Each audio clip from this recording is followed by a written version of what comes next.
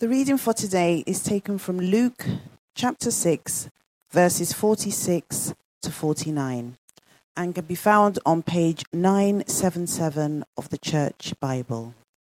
The hospitality team will bring Bibles around if you put up your hand. Why do you call me Lord, Lord, and do not do what I say? As for those who come to me and hear my words and put them into practice, I will show you what they're like. They are like a man building a house who dug down deep and laid the foundation on rock. When the flood came, the torrent struck that house, but could not shake it, because it was well built. But those who hear my words and do not put them into practice are like a man who built a house on the ground without a foundation. The moment the torrent struck that house, it collapsed, and its destruction was complete.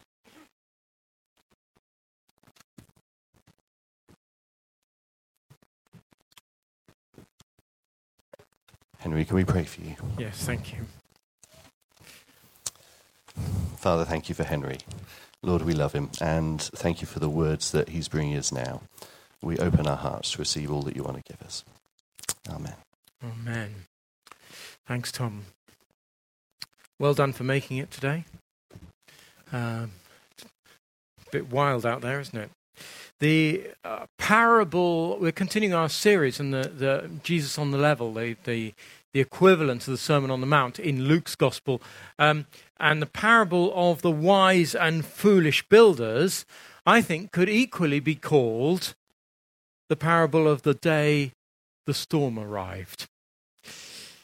That would be today, wouldn't it?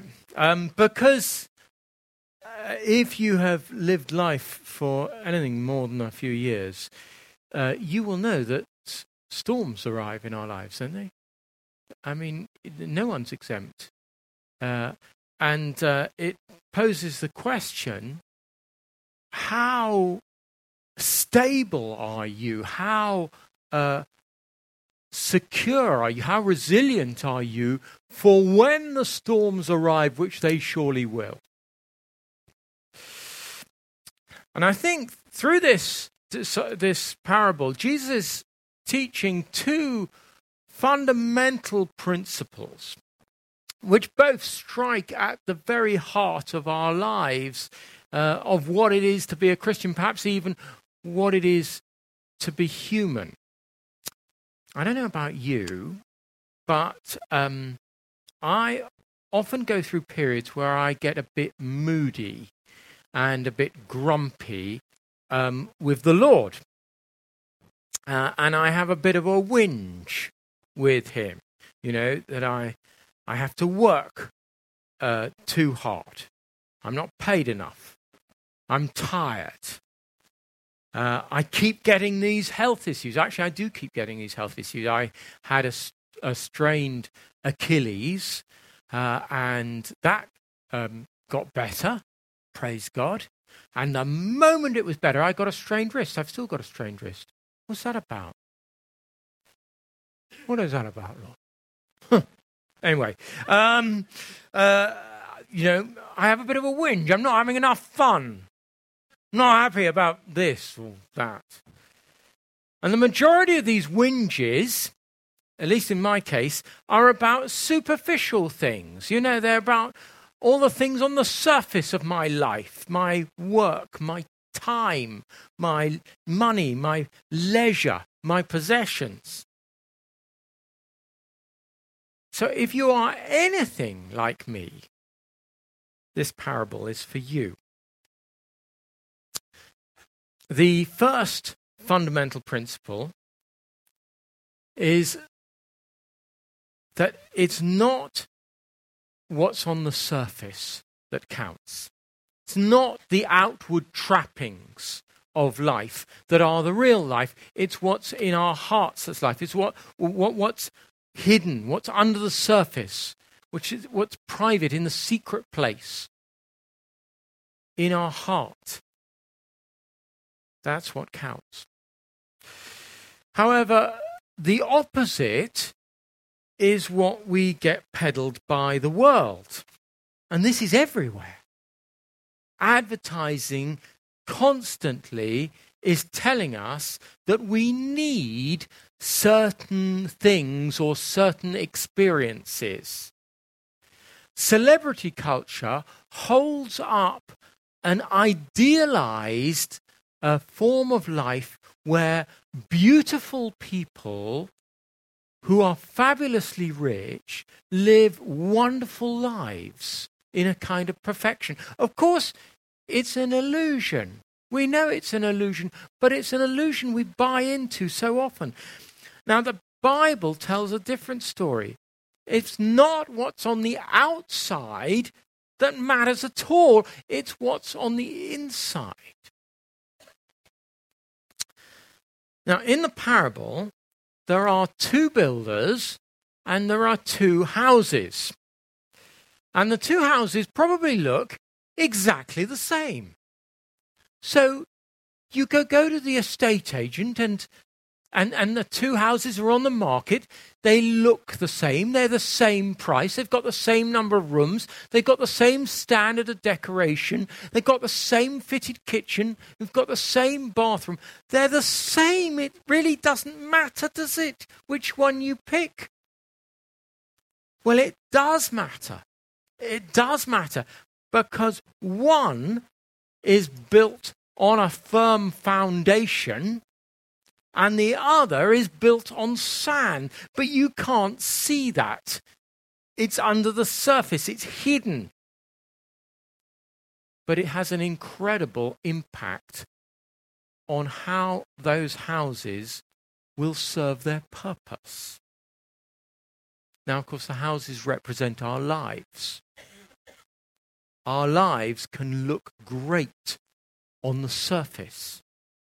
They can have all the trappings of happiness and success. But dig down under the surface. What's there?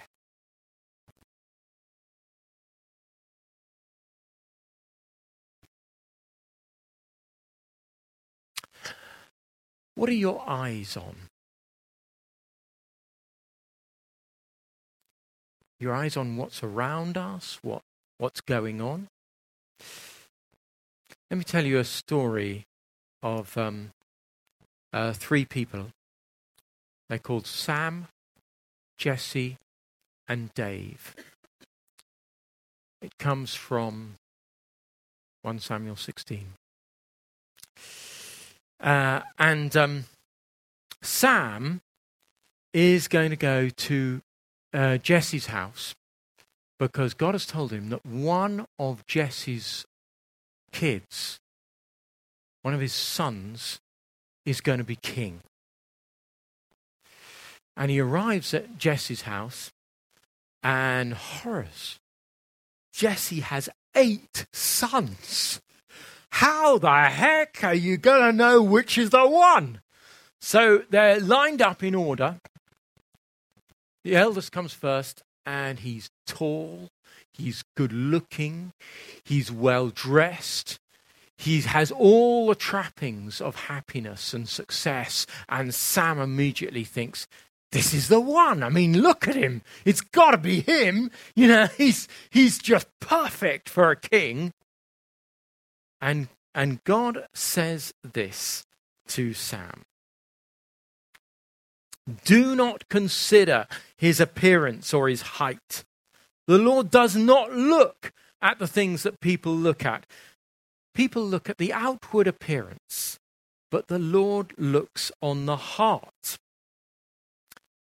Now, it turned out that God had chosen not the first son, not the second or the third or the fourth. He'd chosen the 8th. So unlikely was it that God would choose that son, the little kid, the kid that all the rest of the brothers, were just annoyed with. They'd sent him out to look after the sheep. He wasn't even there. Jesse hadn't even thought to call him in. His name was Dave.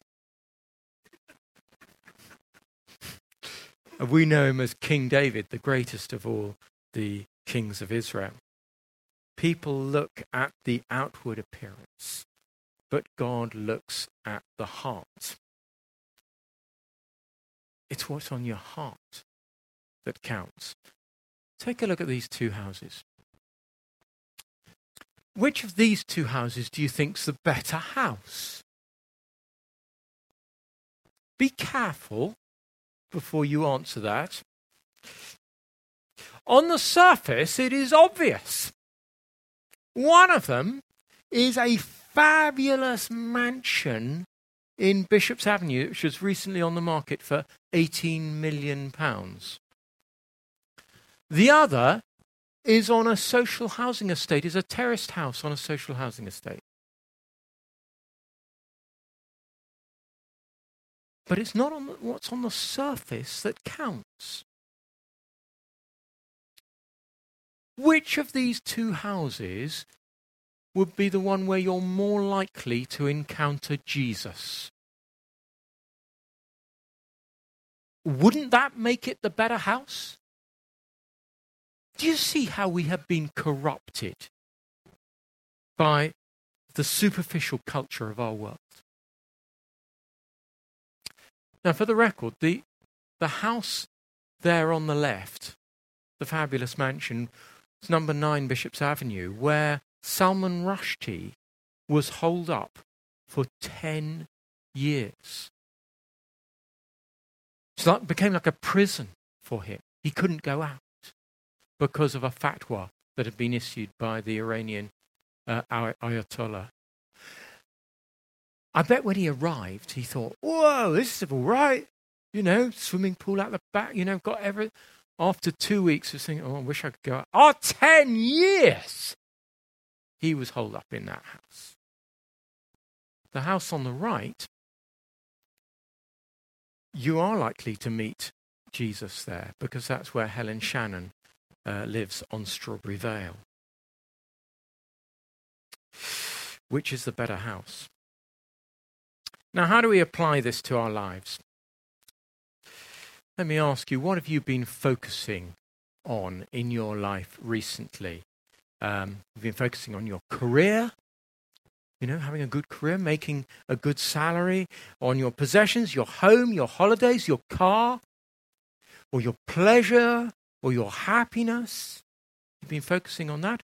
Or have you been focusing on your inner life, your prayer and fasting, your worship, reading of God's word, your relationship with God, the things that goes on in the secret place, or indeed your relationship with others, what goes on behind closed doors, where you are secretly serving or secretly giving or going the extra mile.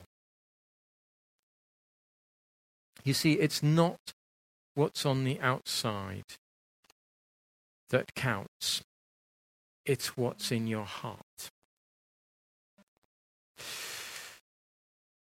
The second principle that I think Jesus is teaching through this parable is we are called to pursue after God, not to pursue after happiness.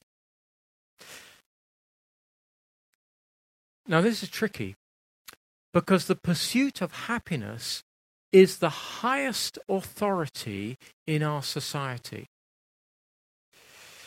This is what Ed Shaw says in his excellent book, The Plausibility Problem. Happiness is what adverts promise if we buy their products. It's what politicians will deliver if we give them our vote. It's what the new love of our life offers if we ditch the old. It's why human beings do most things to get today. We want to be happy, and all our decisions are driven by what will get us the most happiness soonest and perhaps cheapest. The cult of happiness is quite simply the strongest religion of our day. We must have it. It's our human right. It's our ultimate goal. It's what we worship. Let's look back at the parable. There's an element of this story, in this parable, that comes across slightly more clearly in Matthew's version of it, in Matthew 7. When the wise and the foolish builders had built their respective houses, it says in Matthew's version, the rain came down, the streams rose, and the winds blew and beat against the houses. Now the little phrase, the streams rose, tells us something. Don't forget that Jesus was a builder. So he's telling this parable about his own profession. And as a result, it's very well informed. He knew what he was talking about. Now, in Judea, the rainfall is seasonal. And in summer, the rivers and streams dry up. And so if you're looking for a building plot in summer, there are all sorts of plots that look ideal. They're flat, they're sheltered, but actually they are sandy river beds. In contrast, the solid ground is much more difficult to build on. It's sloping, it's exposed, it's rocky, it's really a difficult job. You have to dig down. Now, the foolish builder, he wants a quick fix. He wants an easy life. Wants a simple job. Do research? Pah. Oh. Think long term? Oh, come on, life's too short for that. Now, we know that it was a not uncommon problem for people to be building houses in these dried up riverbeds. It was an issue that they were grappling with. Foolish builders. This foolish builder, his impetuous, reckless, I can have it all attitude. It came crashing down around him, didn't it? We have our modern equivalent.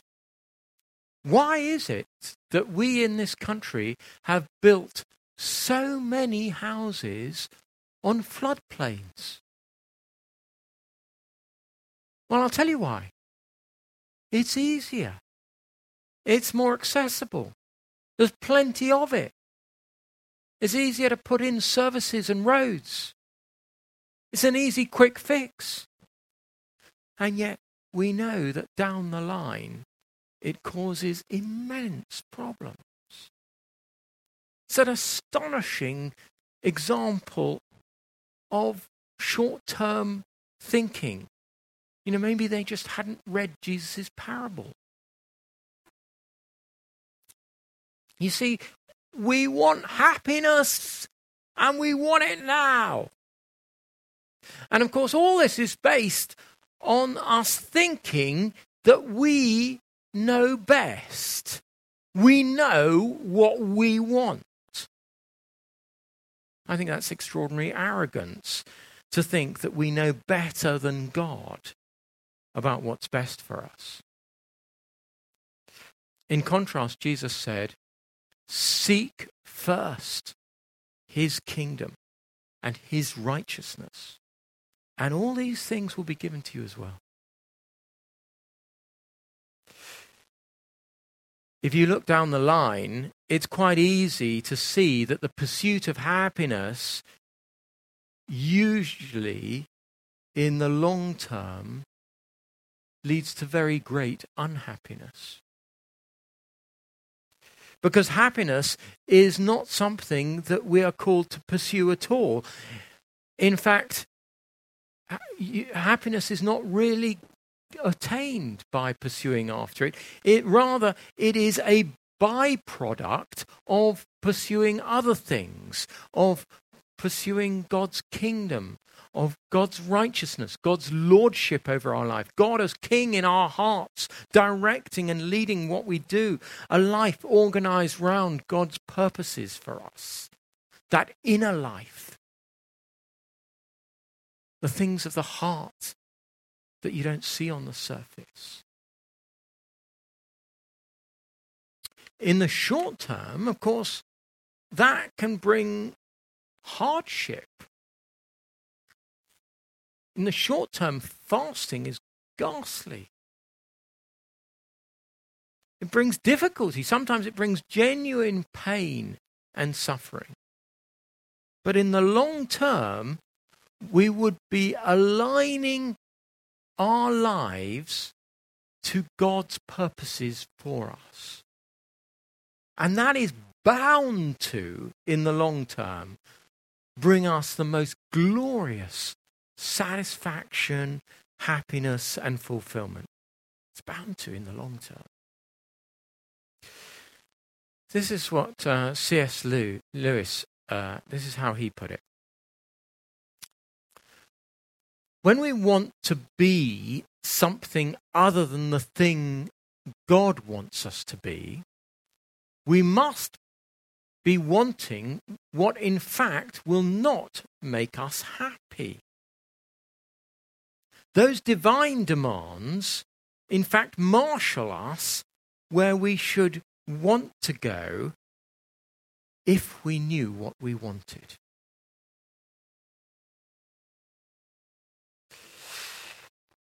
It's so easy to give in to the clamour of our age, to go off and pursue after all sorts of pleasures that are fleeting. In fact, they're worse than fleeting. They can positively be destructive to our relationship with God and pursuing after his purposes in our lives. And we know this, don't we? I know it. You know, we live in a very affluent, very comfortable part of the world. I mean, Finchley's nice, isn't it? Leafy Finchley. It's a nice part of the world. And we live in what is arguably the most exciting city in the world.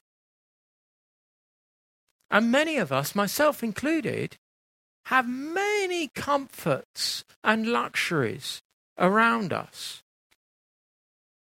And our hedonistic culture has a voracious appetite for every conceivable indulgence.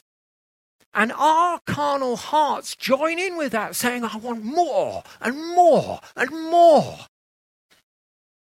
A better phone, a new car, more dining out, more and better holidays, better job, a better career. And for those of us who are fasting, actually that is just a tiny little correction, isn't it? In that sort of false world that we're all swept along in. A tiny little bit of redressing the balance. Perhaps Jesus is saying to you this morning what he said to Martha. You are concerned with many things, but few things are needed. Indeed, only one. And of course, what he was referring to, the one thing, was sitting at Jesus' feet. Just sitting at his feet.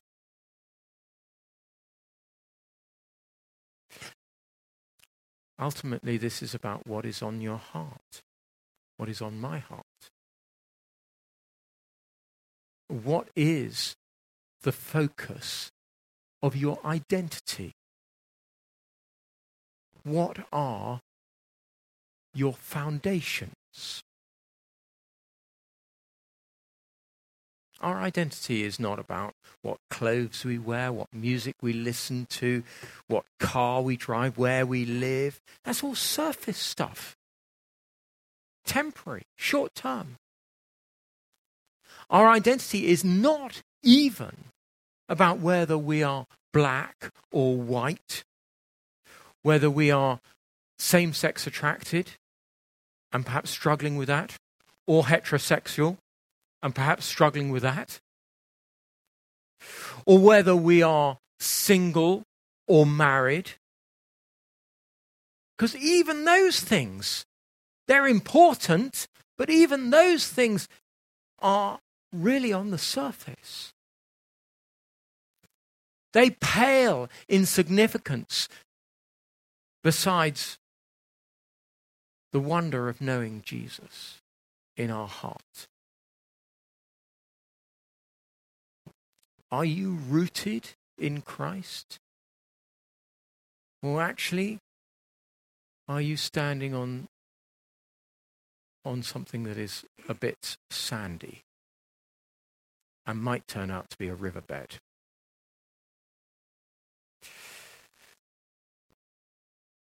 Some of us are faltering. We've built on sand, and we feel it shifting beneath us. Do you want to know the secret of resilience? What's the standard Sunday school answer to everything? You've got the answer.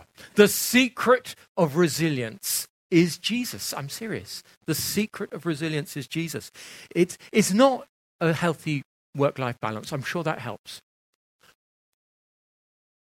But actually it's having our lives founded on Christ rather than all this stuff which is just shifting sands.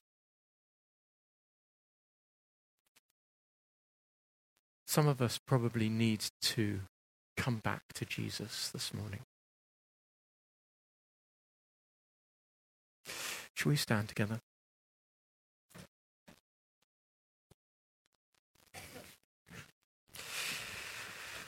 Oh, Jesus, we are sorry when we have built on sand, when we have focused our lives on anything and everything apart from you. And this morning we want to come back to you, Jesus, the author and perfecter of our faith. We want to found our lives on you. We want to reject the gloss that the world would put on all sorts of superficial tosh and come back to you. We recognize that it's the inner life, the secret things, the heart things that are the true reality. And we want you to put you at the center of our lives. Please come, Lord. Please renew us again.